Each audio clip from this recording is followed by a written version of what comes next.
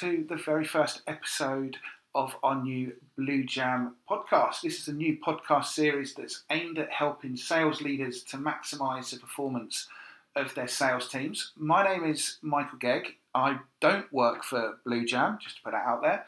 I run a consultancy called South Thames Marketing, and we support Blue Jam with their marketing efforts. But a man who is responsible at Blue Jam is Jim Bloomfield. Jim, how you doing? Hello, hi, Michael. Thanks for having me. You nervous about your first podcast? Well, this is actually my second, so I think I'm a seasoned pro now. There's probably more seasoned than me, so we'll see how we go.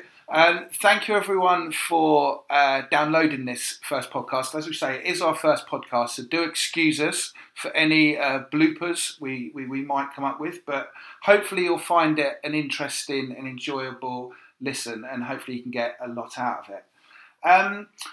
Jim, I guess it's a good starting point. Do you want to just maybe give the listeners, those of them who don't know us, just a bit of an overview about Blue Jam and what you guys are all about? Yeah, sure. So we're a business psychology consultancy established in 2005, and what we do is support businesses with the recruitment and retention of their staff, typically in the management and leadership space, as well as sales teams.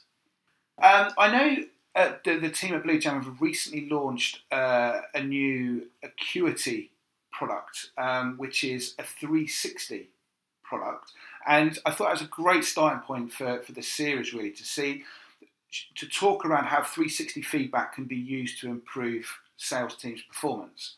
Yeah. I guess as a starting point there, 360.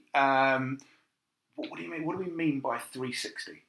So 360 is I suppose the format by which people can get feedback from a range of different people that know them well in terms of how they work. So that could be their manager, it could be their peers, it could be any direct reports that they have. And with Acuity being focused on sales, could also be customers within the sales process too. From a sales perspective, for our sales leaders that are listening, how can 360 really fit in the sales side? Yeah, good question. So I think that one of the key benefits for a sales leader is that often they don't actually spend a lot of time with individual salespeople. So they may well spend, allocate a proportion of their week or their month to going out on sales visits. But if you break that down to individual salespeople, they maybe only spend 2 or 3 hours a month with each of those individuals. So a 360 is really good to help the sales leader understand from other people's perspectives, other people that engage with those salespeople, what do they see in those salespeople? What do they think are the strengths of that salesperson? What do they think that salesperson could improve? As a sales leader, how can that information be valuable to me? How can I use that information? Yeah, so let's say you have a 360 report on one of your sales team. That gives you a huge amount of insight into that person's behaviour, how they operate in the role, perhaps how they operate differently with different audiences. So they might be very good at interacting with customers. You'd probably expect that, but maybe with their peers, they're not really engaging with them or supporting them or learning off their peers. Maybe with other functions within the organisation, perhaps they could do more to gain insight and to learn from them and to share knowledge with them to improve the overall performance of the business.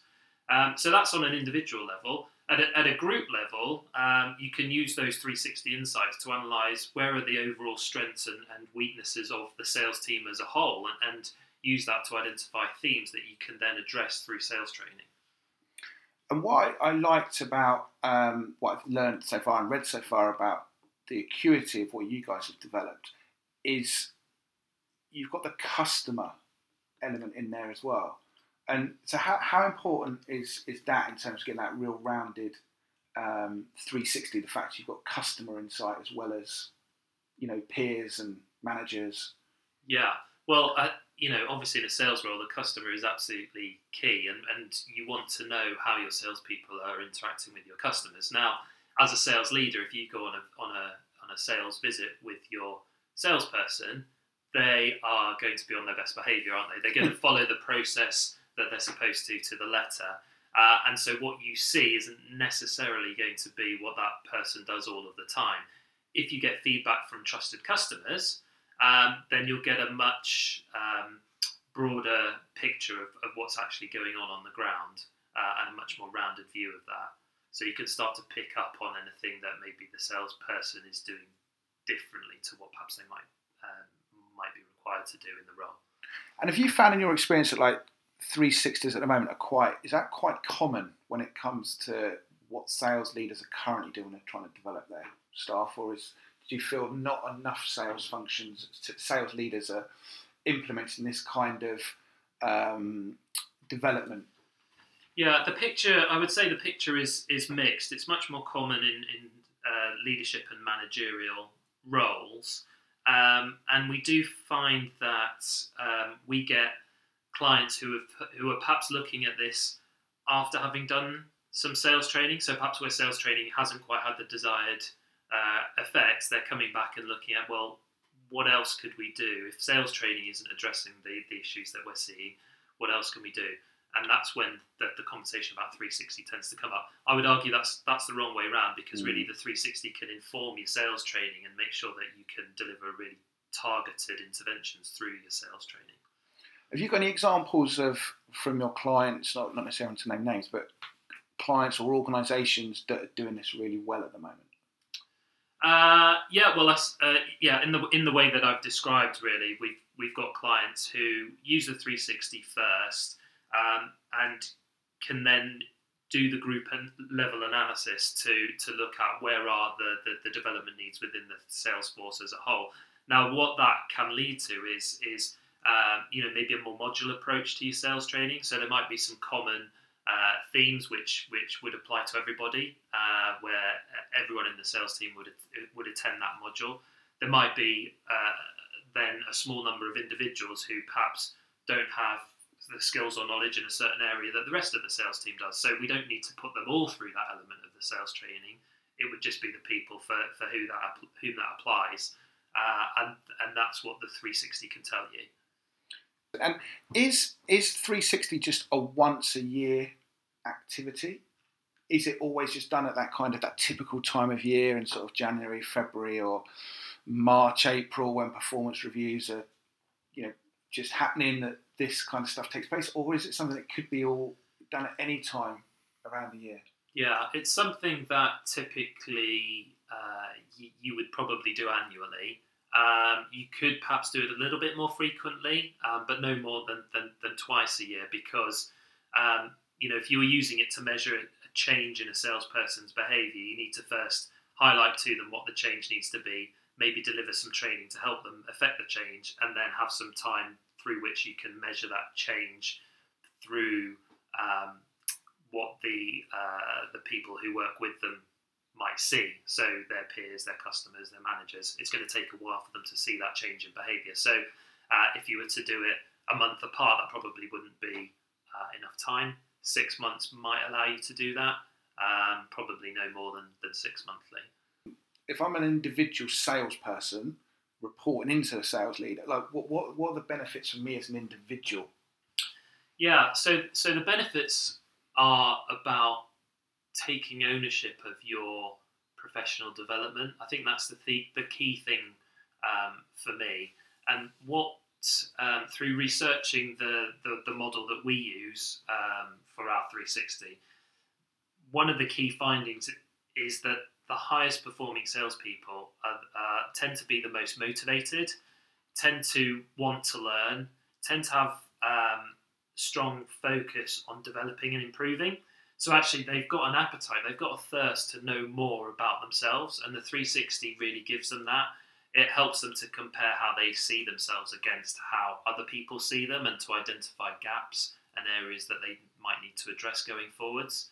and gives them some really useful insight. They may feel that their engagement with the customer is absolutely perfect, but if the feedback suggests otherwise, they can pinpoint not only that it might not be perfect, but exactly what it is they need to do differently in order to gain that improvement. So it gives very specific, very targeted feedback to the individual that a highly motivated salesperson is going to want to act on, and that's great. If they take ownership of their own professional development, that's the best possible That's the outcome golden you can have. nugget, right? Yeah. Absolutely. Yeah. And from an impact perspective, Jim, so we've done all this. So the individuals have done their 360. As a leader, I've got the results. So I'm now at the kind of the group level. What kind of analysis can you get from all of this? Yeah, well, for me, that's one of the main things that I love about working with sales functions is that performance is so easily measured, isn't it? Yeah, and they understand numbers. Yeah, there's a number that people are required to achieve, and that's really the bottom line. So if you're using a 360, what we can actually do, if organisations are willing to share the data with us, is to compare the results from the 360 against sales performance data. And if we can take your top salespeople and identify some common themes that they have, then you know what are the critical factors that are most likely to deliver sales success in future. So if you're going to spend money on sales training, you can really focus in on those areas because you know that they drive great sales performance. Thank you. Now, unfortunately, we've run out of time, but I think that's just a really fascinating introduction to the world of 360 feedback. To the listeners, I hope you found that interesting and insightful. If you've got any questions, feel free to contact us at bluejam.co.uk. Just fill in the form there. We'd love to obviously answer any questions you have. If you've got any topics that you want us to address, please do feel free to write to us, and we'd love to make sure that we address those on future podcasts. But for now, thank you very much, and we'll be back again next month.